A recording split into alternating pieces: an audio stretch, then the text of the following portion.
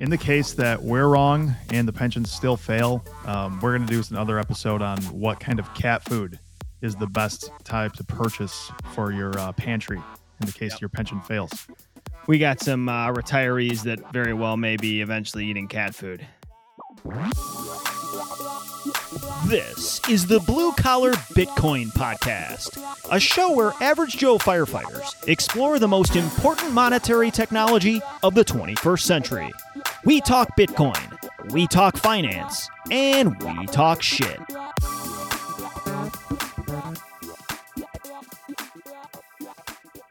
Thanks for joining us again here on the Blue Collar Bitcoin Podcast. In this episode, Dan and I are talking about pensions, specifically firefighter pensions, but if you are a pensioner yourself, some of this information might be very relevant for you. Little fair warning here, this one does get into the weeds with some pretty boring pension-related stuff, and if that is not your cup of tea or you don't have a pension and you have no interest, we would recommend you skip this one. If, however, you want to find out how potentially fucked all of these pensions are, go ahead and listen on. And if you are a pensioner and you don't want to eat cat food, please keep listening. As always, you can follow us on blue_collar_BTC on Twitter, or you can shoot us an email at bluecollarbitcoinpodcast@gmail.com. Enjoy. All views and language expressed by the hosts and guests in this podcast are solely their personal opinions and do not reflect their employers or organizations they are associated with. Do not treat any of the content in this podcast as investment advice or as an inducement to follow a particular strategy. This podcast is for entertainment purposes only. All right. Kids are in bed. Wives are relegated to the upstairs confines of both our establishments. The kitchens. And we're in our respective basements ready to rip off tonight. The intention being pensions. Pensions is the topic, Josh. Yeah, it's something we think about a lot, and it's been kind of in the news lately with Houston firefighters pension getting a little bite of the apple, putting a little bit on their balance sheet, courtesy of NYDIG. It is a very small bite of the apple. I know the hype has been significant. Been a lot of chatter amongst the Bitcoin Twitter community about this pension purchase. Mm-hmm. I did look at some of the numbers. So Houston Firefighter Pension Fund is a $5 billion under management fund. They took a $25 million position in Bitcoin and I believe a little bit of Ethereum, which puts them at 0.5% Exactly. allocation. Yep. And they didn't reveal what that allocation was between the two assets or the asset and the shitcoin. Yeah, it's a small position. For anyone listening to this, you think that 0.5% of an allocation doesn't really matter, but it actually can have a substantial difference in the performance of these kinds of funds over the longer term. And we'll dig into that a little bit too. But yeah, I think this is the first public pension plan that I know of that has taken a position in the digital asset space. And I think it's just the precursor of things to come, personally.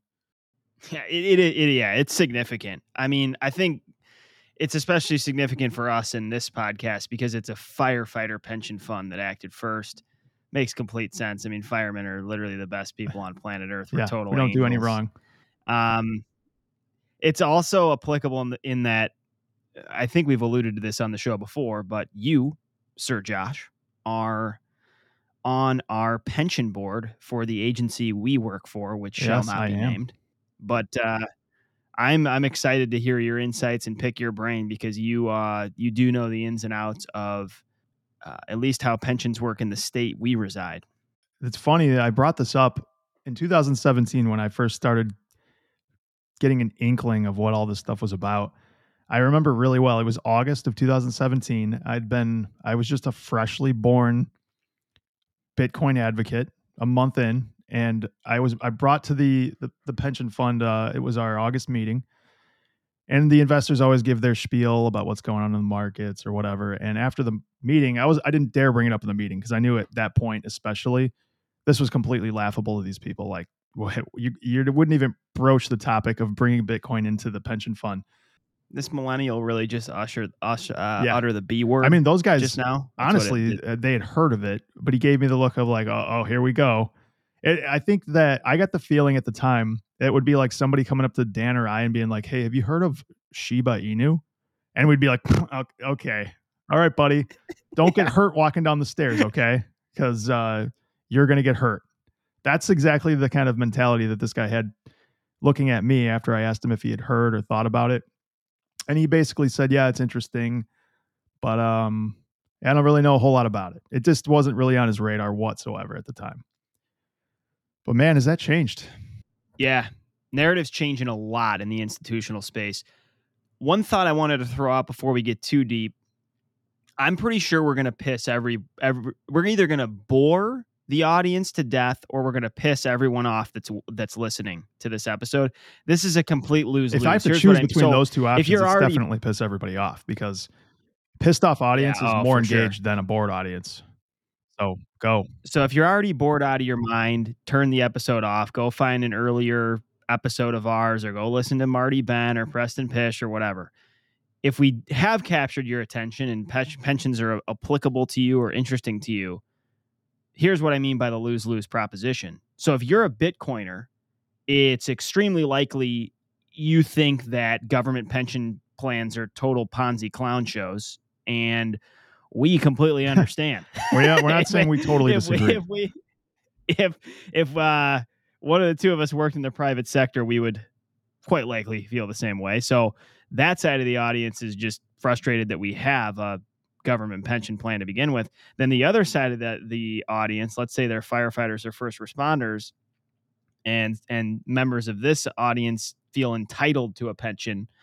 Well, we're going to ruffle their feathers because we're going to expose some of the insanity behind the unfunded liabilities and growing issues in the whole idea of pensions to begin with, I'm sure, tonight. Yeah, I think that's a pretty accurate summation of what's about to happen here. So it's lose-lose, which means I'm going to do this and go into the beer war chest before we keep rolling. What do you got there?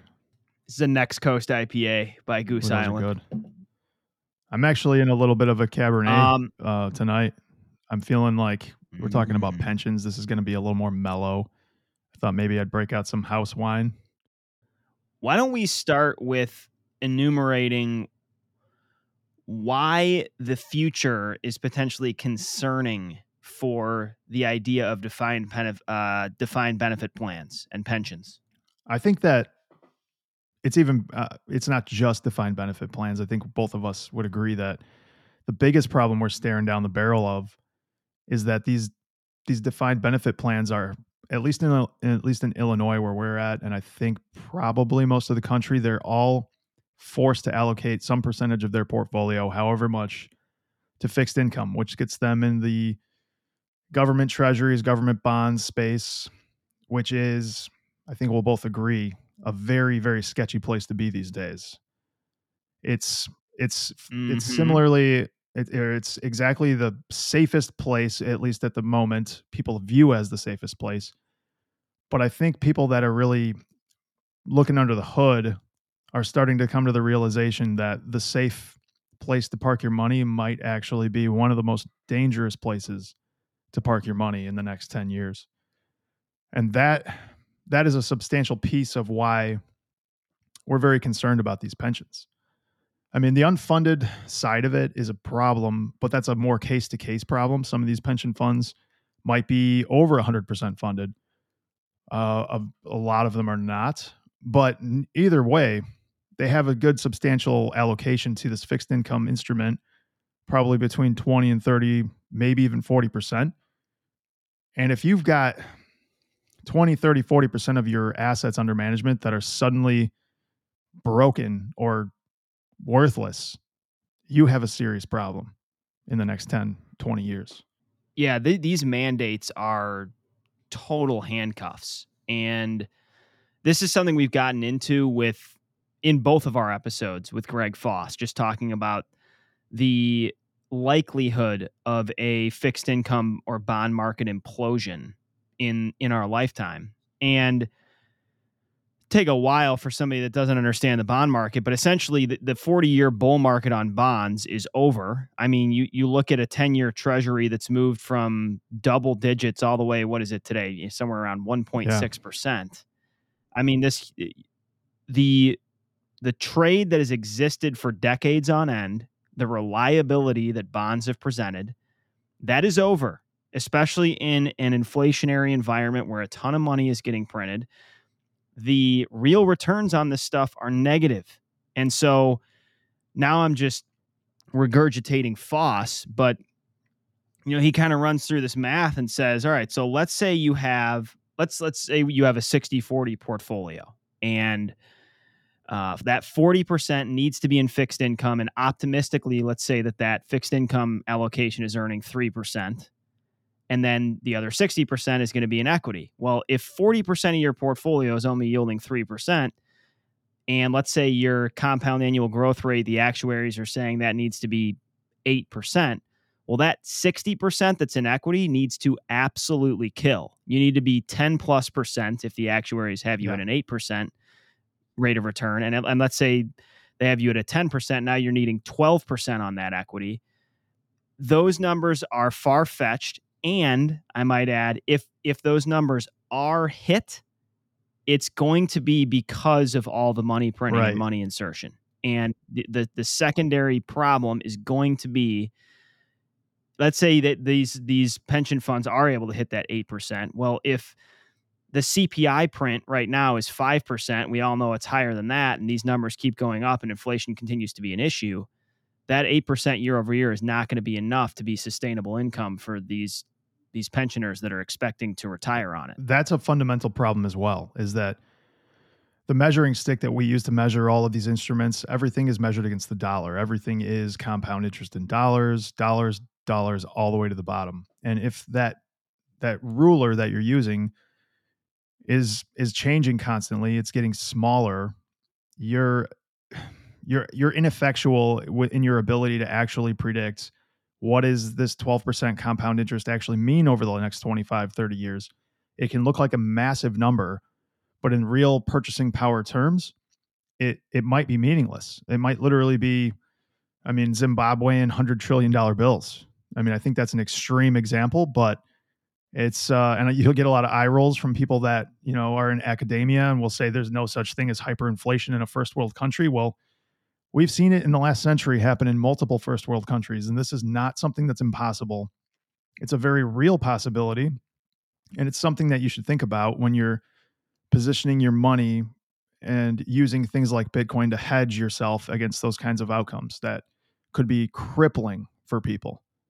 I think what's so hard for fund managers to understand too, or to adapt to, Josh, is that this is an allocation that has worked in the past. Like if you're managing a portfolio in the, late 70s, 80s, 90s, having 40% in fixed income makes total and complete sense, because in a higher interest rate environment where you're, real and obviously nominal, your yields are substantive. That's a great way to pad and secure a portfolio. It's just that trade has run its course. Like I said, that 40-year bond market bull market in the bonds is over, because rates are at zero and they're not going any lower, at least not in a substantive, meaningful way. And so it's time to change that allocation. But especially these, government institutional funds are some of the slowest moving slugs in the universe. Well, you have to remember too, the people that are the fund managers, I'll even use ours as an example, they're not going to do anything outside of the box or anything dangerous, because if they do take a step out of the box and they get hit by a train, they're going to lose their customer. They're going to lose when they blow a fund up, that's their livelihood on the line. Nobody wants to step outside the box and do something that's considered unsafe or something completely out of the realm of normal, because if you make a mistake in that realm, you're game over for you. Your entire investment company is going to be wrecked because nobody's going to trust you. So all of these guys that have been in this market for 30 years have been acclimated to exactly the wrong way to handle the situation that's coming at us. And making that pivot is extremely dangerous when your livelihood is on the line if you make a mistake during that pivot. For sure. The chances that these managers are going to want to be the first mover is slim to none. Michael Saylor, like, is a perfect example. Like, he's just a guy who has massive balls of steel. He has, the controlling votes for his whole company, which is very unusual as well.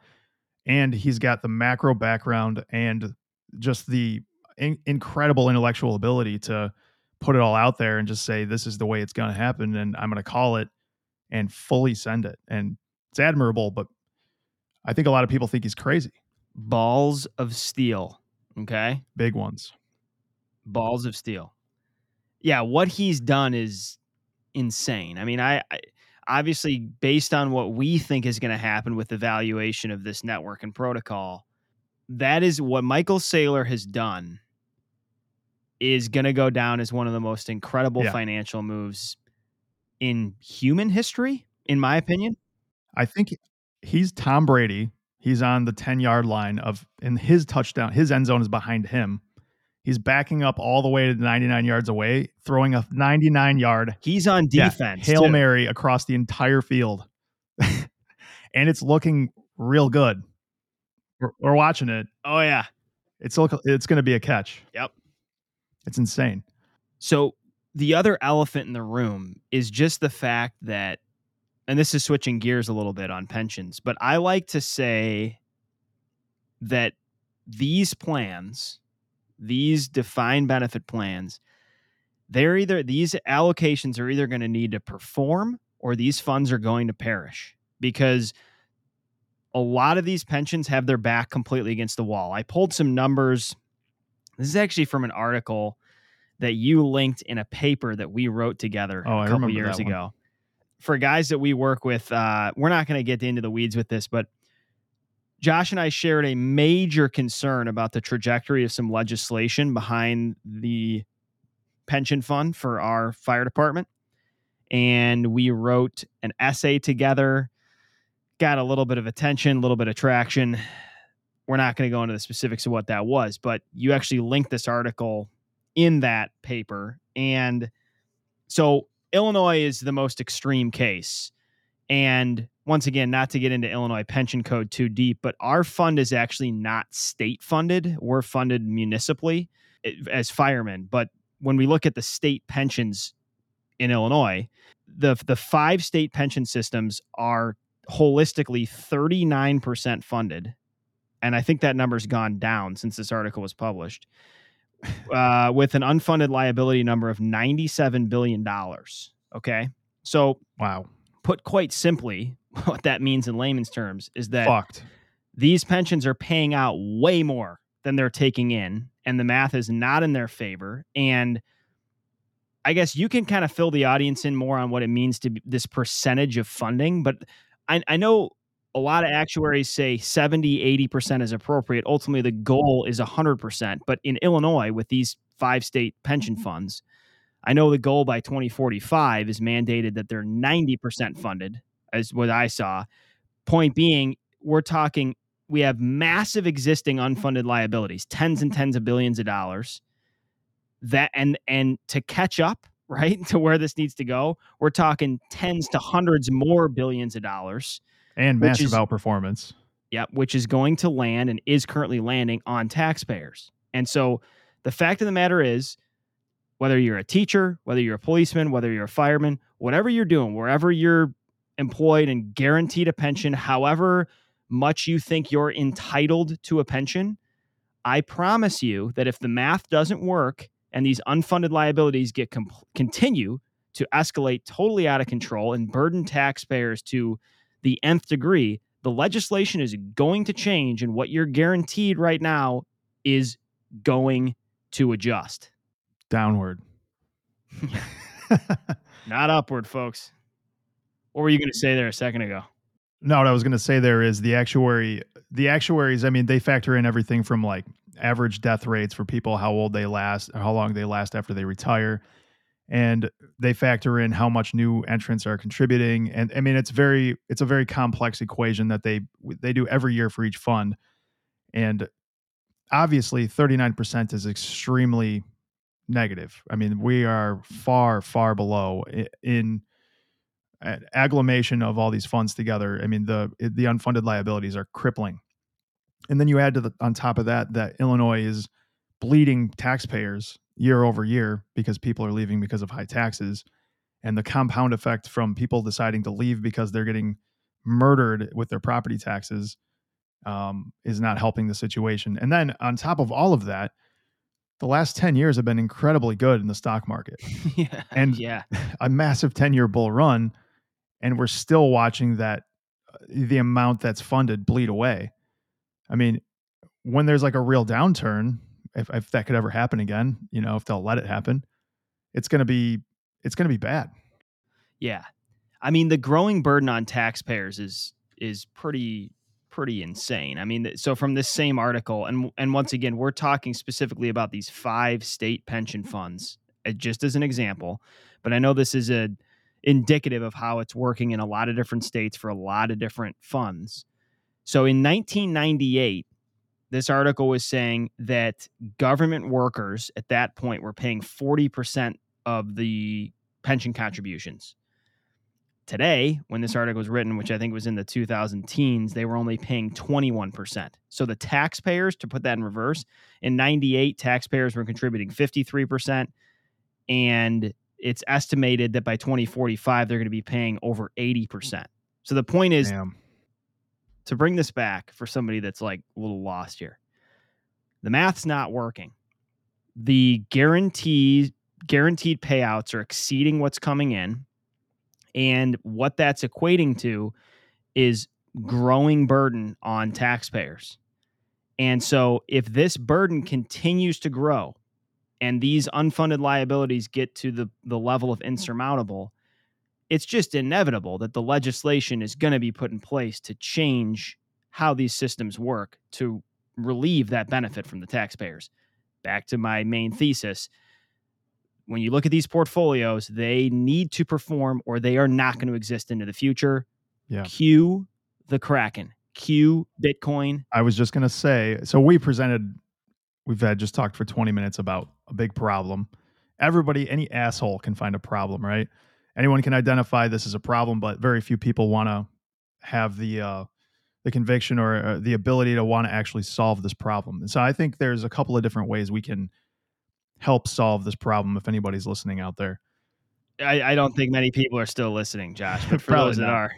So there's a couple of things, and Dan identified one of them, obviously. Like, we're not going to talk about Bitcoin here. That's pretty fucking obvious. The first thing, though, and at least in Illinois for our pension fund, we are mandated to hold 35% of dog shit non-performing assets on our balance sheet, i.e. government bonds. And high risk bonds, high risk corporate bonds paying like a joke of 4%, taking on all that risk for 4%, which is insane. So the number one thing I think we should be doing here is we need this legislative change in order for us to bring that minimum down to like 10% or ideally 0. Like, we shouldn't own any of this stuff. It's Wait, I got a quick question insane. here. So is this mandate within our fund of 35%? Is this thing, can it be in any fixed income, or is there a certain mandate for municipal fixed income and state?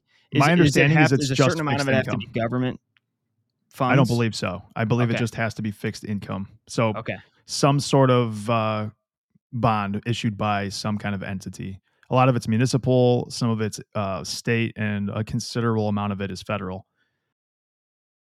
Can it be debt issued by MicroStrategy? Great point. That's a good question, and I'm sure it can be, yeah. And we should probably just move that 35% straight into MicroStrategy convertible bonds for all right, that's your homework. The next 10 years. Because that's obviously going to be much easier to do than getting this legislative change, which will probably never happen. So solution number one, which is probably the outside edge of never going to happen.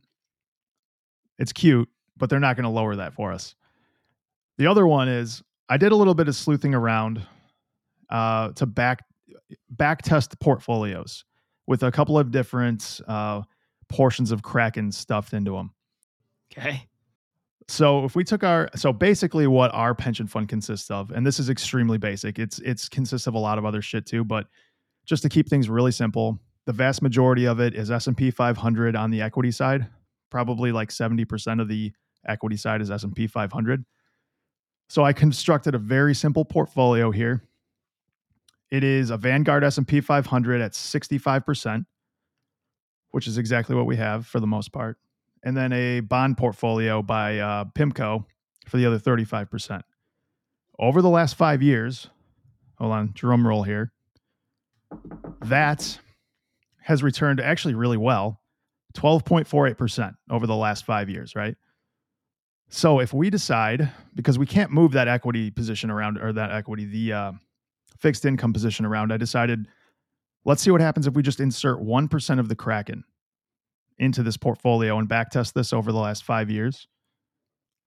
What we're looking at there, and because I couldn't put actual Bitcoin into this, I had to use GBTC because this program wouldn't allow Bitcoin, but this is close enough. But GBTC, just so everyone understands, is not as good as owning Bitcoin because it's a 2% fee every single year. So you're bleeding 2% of your returns every single year, but you're still outperforming our fund with only 1% allocated to this. And we're at 16.72% with 1% Bitcoin. Wow. And that beats it by 4.24% over a 5-year period, which compounded over a longer period of time, say 30 years, we're talking about a magnitude shift from what we would have with that standard portfolio to 3.3 times the portfolio size after 30 years. A massive, massive, substantial shift. Something big enough to completely fund this thing, assuming everything goes similarly to that did the last 5 years, which is a huge, huge question mark. But I mean, that is just an incredible, incredible movement for a 1% allocation to one asset. Yeah. And first of all, that's incredible. Secondly, there's probably a portion of the listenership that's thinking, well, we're not just going to transpose past performance on the future, which is, I think, now the time to address why this is such a wonderful trade to take at this day and this time. You know, back to Greg Foss, just talking about this is the most asymmetric trade he's ever seen, and he thinks the best buying opportunity is now. Like he said that in the 40,000s. I know he still feels that way in the 60,000s. I mean, a lot of the FUD, the fear, uncertainty, and doubt has evaporated. This thing is mainstream. It's institutional. You have companies like NYDIG who are able to onboard these institutions. I mean, there is no chance in hell that the Houston Firefighter Pension Fund would have bought Bitcoin had things like NYDIG not been in existence. There's no chance that those boomer fund managers were going to go out and buy Bitcoin on Coinbase and cold store it on a wallet and manage that all themselves. So you have these on-ramps like NYDIG. And then beyond just mainstream adoption and sovereign nation states being in large part kind to this, at least in the West, you just get back to Bitcoin fundamentals. I mean, you're looking at the best store of a value asset, in our humble opinion, that's ever existed. It's programmed to perform in an inflationary environment. It has the largest freaking addressable market of any asset that's ever existed in human history. It's wildly asymmetrical, is basically my point. So as a hedge position, and I am using the word hedge in case there's a fund manager out there that thinks that we're advocating for 40% Bitcoin allocation. We're not. We're just saying let's just get off zero. Let's go from 0 to 0.5% or 1% or 2% or 3% or whatever that number is, because this thing was made for pension funds, Josh. Here's the other side of this. So I thought to myself while I was looking at these numbers, like, wow, that is pretty incredible. And it's going to sound unbelievable to people. So I thought, how about I backtest this and buy Bitcoin at the worst possible time? I allocate 1% at the peak in 2017, right? I love you. So I couldn't hit the peak because the software I used started only on a yearly basis. So I had to buy January 2018. I looked at the price on January 1st. It was around $14,000. So pretty shitty time to buy Bitcoin overall in the last 5 years, if during that time. So if this portfolio allocation was made on January 1st of 2018, it would have underperformed the portfolio that we currently have by 5 basis points. If So you bought at the worst possible time. If you bought at the worst possible time. So it's, and on top of that, so the audience might not be familiar with what a Sharpe ratio is. It's basically testing how much volatility or how much risk you're putting on with a trade with the assets you've got on. And the Sharpe ratio for that thing at 1% is actually exactly the same as with the 60/40 portfolio we're talking about. So that 1% doesn't change the risk inherent. And at the worst possible time, you lost 5 basis points, which is 5% of 1%. And I did one more thing because I couldn't stop there. So I had to decide, I had to see, well, what happens if we do 5%? So if we did the same portfolio, we just moved the equities to 60%. We put 5% in Bitcoin over for the last 5 years. The average compounded return over the last 5 years would be 28.84%.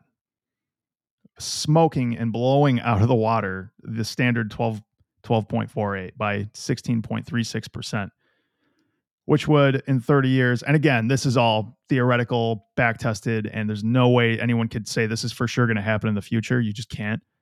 But we would be looking at a factor of 7.3 for the total amount of money under management in 30 years. And this could pay. To put it all back into perspective, the fund that we're talking about, because this is kind of a microcosm of all this, the fund that I know pretty well, it's around 70% funded, which is great. This would put, with the 1% allocation, mind you, this would put it at 247% funded by the year 2050 or so, with 1%. With what? With 1%? With 1%. With 5%, it would be like 700% funded. It would be we'd be having to, like, I don't know, we'd be running our own hedge fund that would hold all Bitcoin. It's wild. It's really wild, man. Like what a small allocation to this could do for your portfolio. Yeah, I know there are a lot of fund managers that are moving into assets they never have before. I actually have a friend that sent me an article from the Wall Street Journal. The whole premise of the article was that pension fund manager is having to move into asset classes he never has before, taking more risk, because there's just no way that these conservative portfolios are going to perform. So I know more people are going to start thinking this way. I think we would both agree one interesting thread to pull on here is that every single pension fund in existence in 10, 20 years is going to hold Bitcoin. Absolutely. Like that is, in my humble opinion, an absolute guarantee. At this point in time in 2021, this sounds far-fetched.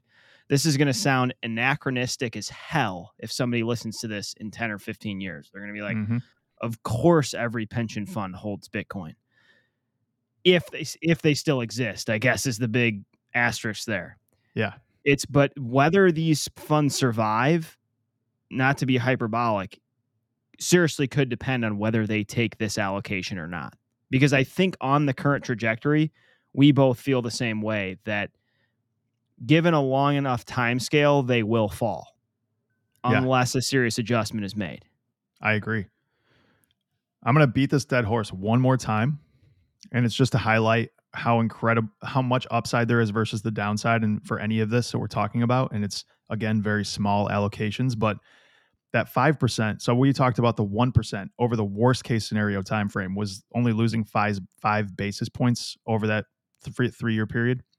The 5% portfolio is only down 19 basis points. Even though you took a 5% allocation to Bitcoin at the worst possible time, you're only down 19 basis points. And at this point, I think in the next couple of years, you'd be massively up. But it's just the risk to reward for taking a small allocation in an institutional fund like these pension funds we're talking about is an absolute no-brainer at this point. Like it, yeah. I think you're going to be, if you're a fund manager running a pension and you introduce this idea and maybe start them off at like 0.5%, kind of like Houston is doing, you're going to be a fucking hero in 5 years. And I would also say, please do not rebalance this. Let that 1% ride. If you rebalance it, you're just going to kill the golden egg. Yeah. Like when you think about this whole institutional discussion, it's no one, I mean, it's super telling that Harvard, Yale, and Brown, for example, are buying Bitcoin in their endowments. Like this is kind of the same viewpoint that they have. They're like, higher education could get a little dicey in the next 10, 20, 30 years with where education's headed. And we want to continue to be well positioned. Let's take a small hedge in Bitcoin. I mean, the Ivy League is doing it. I know tons of institutions are starting to do it. The problem is, and I think what keeps me up at night a little bit, is that these pension funds, like the one we contribute to, which, mind you, is now governed at a level way above even our pension board. Like this is one board at the state level that's making all these decisions. It's totally out of our hands. We're a tiny, tiny voice in this huge system. But these government pension plans are going to be some of the last to move by and large. I'm guessing you agree. I do. I think that the two of us should maybe revisit the essay idea, maybe try to get ourselves a seat at the table in front of that pension board and try to push this a little harder. But maybe fly in Preston Pish and Foss the boss and bring him down to Springfield, Illinois and do some dirty work. Yeah. Yeah, I'm sure they both have. I'm sure Foss has got somebody that can beat people up in the parking lot for us, get things done. In Illinois, you got to beat people up. I mean, physical violence is the only thing that works in politics here. Yeah, it's going to be an uphill battle. There's no doubt about that. Now, if you and I were in Springfield right now, or we were speaking to the Houston pension board, whoever's managing their money, or any pension fund for that matter, where would you actually start? Like you've been enlisted as a consultant, a Bitcoin pension consultant, to make this decision. Where? I think it really depends on how much time you have, because I think, as the two of us know, we can talk about this stuff for hours. And I think the first place to start is purely with numbers. I think backtesting some of this over a period of time and showing them, look, like this small allocation can make an outsized difference in the performance of your portfolio. And I think that the immediate problem you're going to have from people that don't understand the space is, well, there's like 10,000 different crypto assets to choose from. Why are we going to choose Bitcoin? And the problem with that is the rabbit hole to explain that is the depth and breadth of how much there is to impart for somebody just new to the space to convince them that Shiba Inu or Dogecoin or Ethereum may not be the best asset to be buying in this crypto world that's going on right now, or DeFi or any of these other things. How imparting on them the how much decentralization matters in all of this, how much the path dependency of Bitcoin from its inception till now, and how nothing can ever be created in the same manner with the same characteristics without being completely impaired at birth by either people that are around it just trying to get rich quick, or a government killing it right off the bat, or any numerous other problems that could definitely rear their ugly head in the beginning of some kind of project similar to this. It's really hard to help people understand what makes this different and sets it apart from the XRPs and the XLMs of the world. Yeah, education's a huge hurdle to start, for sure. And there's so much confusion, and it takes so long to understand this asset class for a lot of people that just have no motivation to dive into it. And everybody thinks they missed the boat, like, oh, dude, it's already at 60,000. Like, how much more upside could there possibly be for an asset that went from 0 to 60,000 in 12 years? And yeah, it's going to be, and then, the argument, like the addressable market is hundreds of trillions of dollars.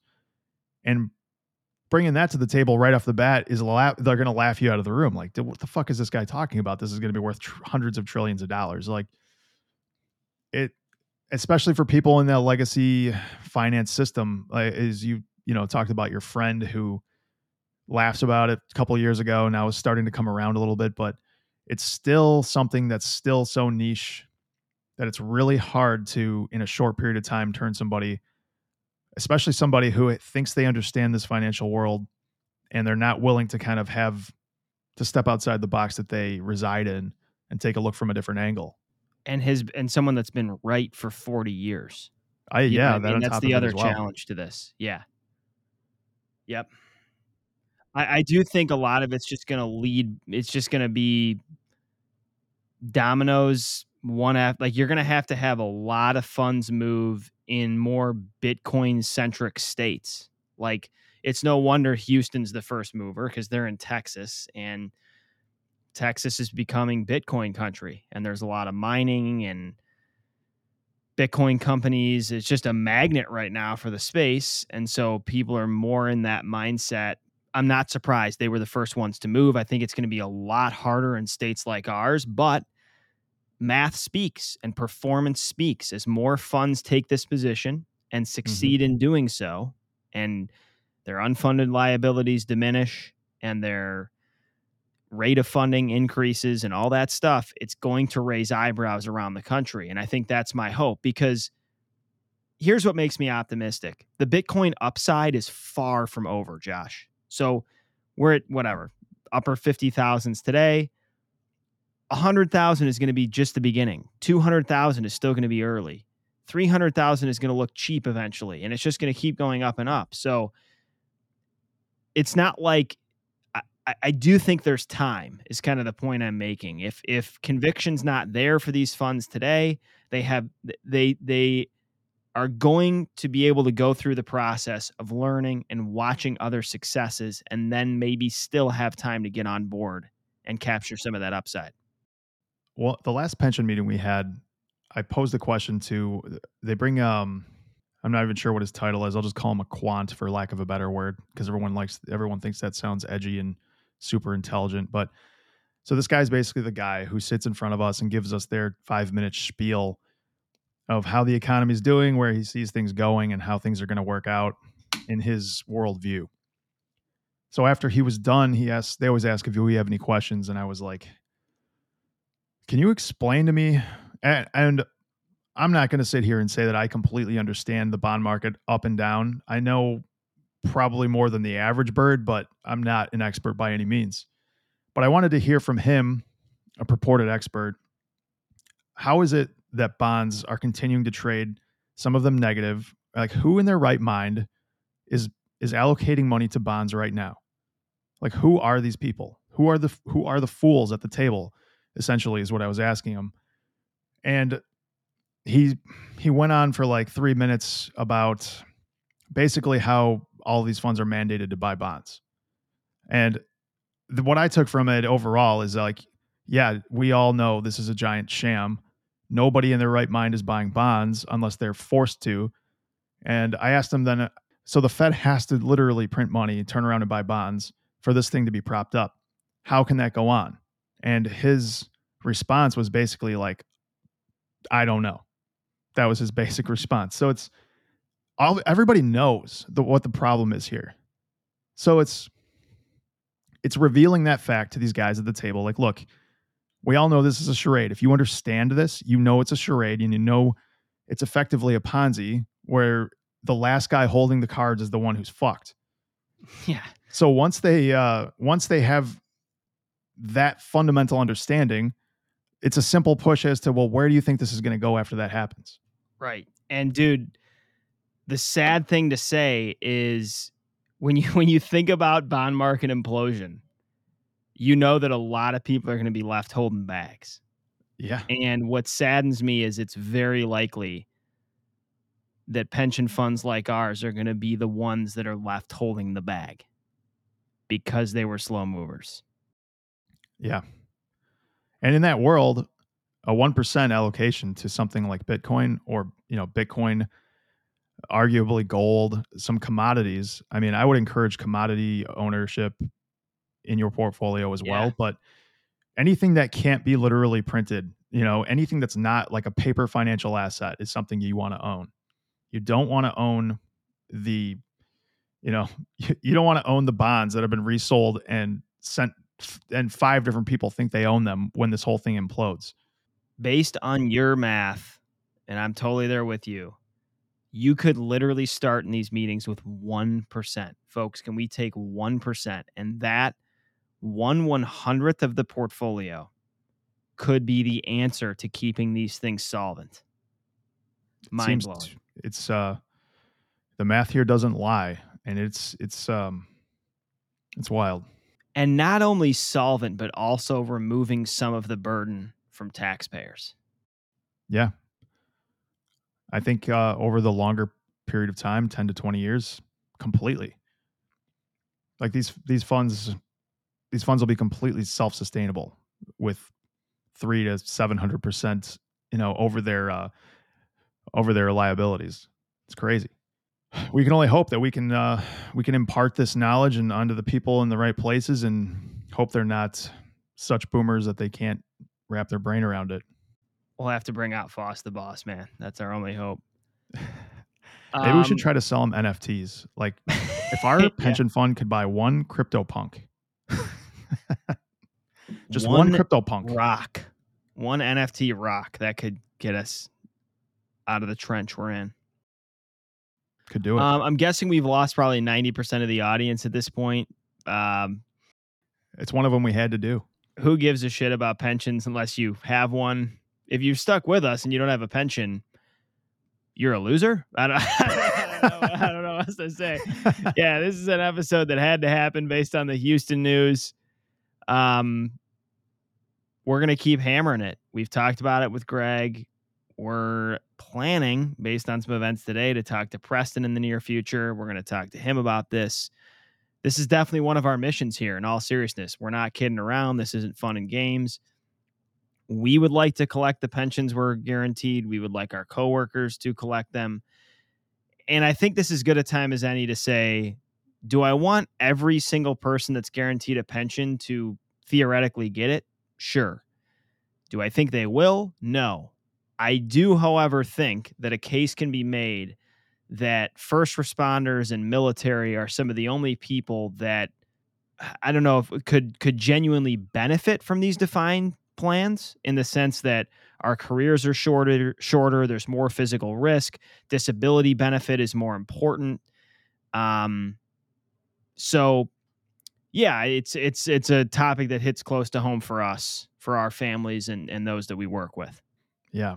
And in the case that we're wrong and the pensions still fail, we're going to do another episode on what kind of cat food is the best type to purchase for your pantry in the case your pension fails. We got some retirees that very well may be eventually eating cat food.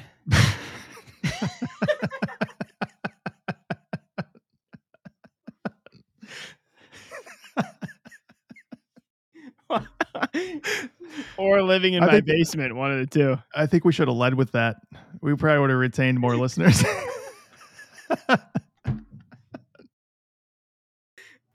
right. We're gonna cut it there, folks. We have a very special month coming up. We have 4 guests lined up. We're excited about every single one of them. I know you'll enjoy it. Thanks for listening. Thank you. Thanks for listening into the show. If you enjoyed this discussion, be sure to subscribe on whatever app you're using for podcasts. And if you have an extra minute, go ahead and leave us a review. You can also follow us on Twitter. We're at blue_collar_BTC. We invite questions, comments, and inquiries of any kind, and our email is bluecollarbitcoinpodcast@gmail.com. We look forward to you joining us next time on the Blue Collar Bitcoin Podcast.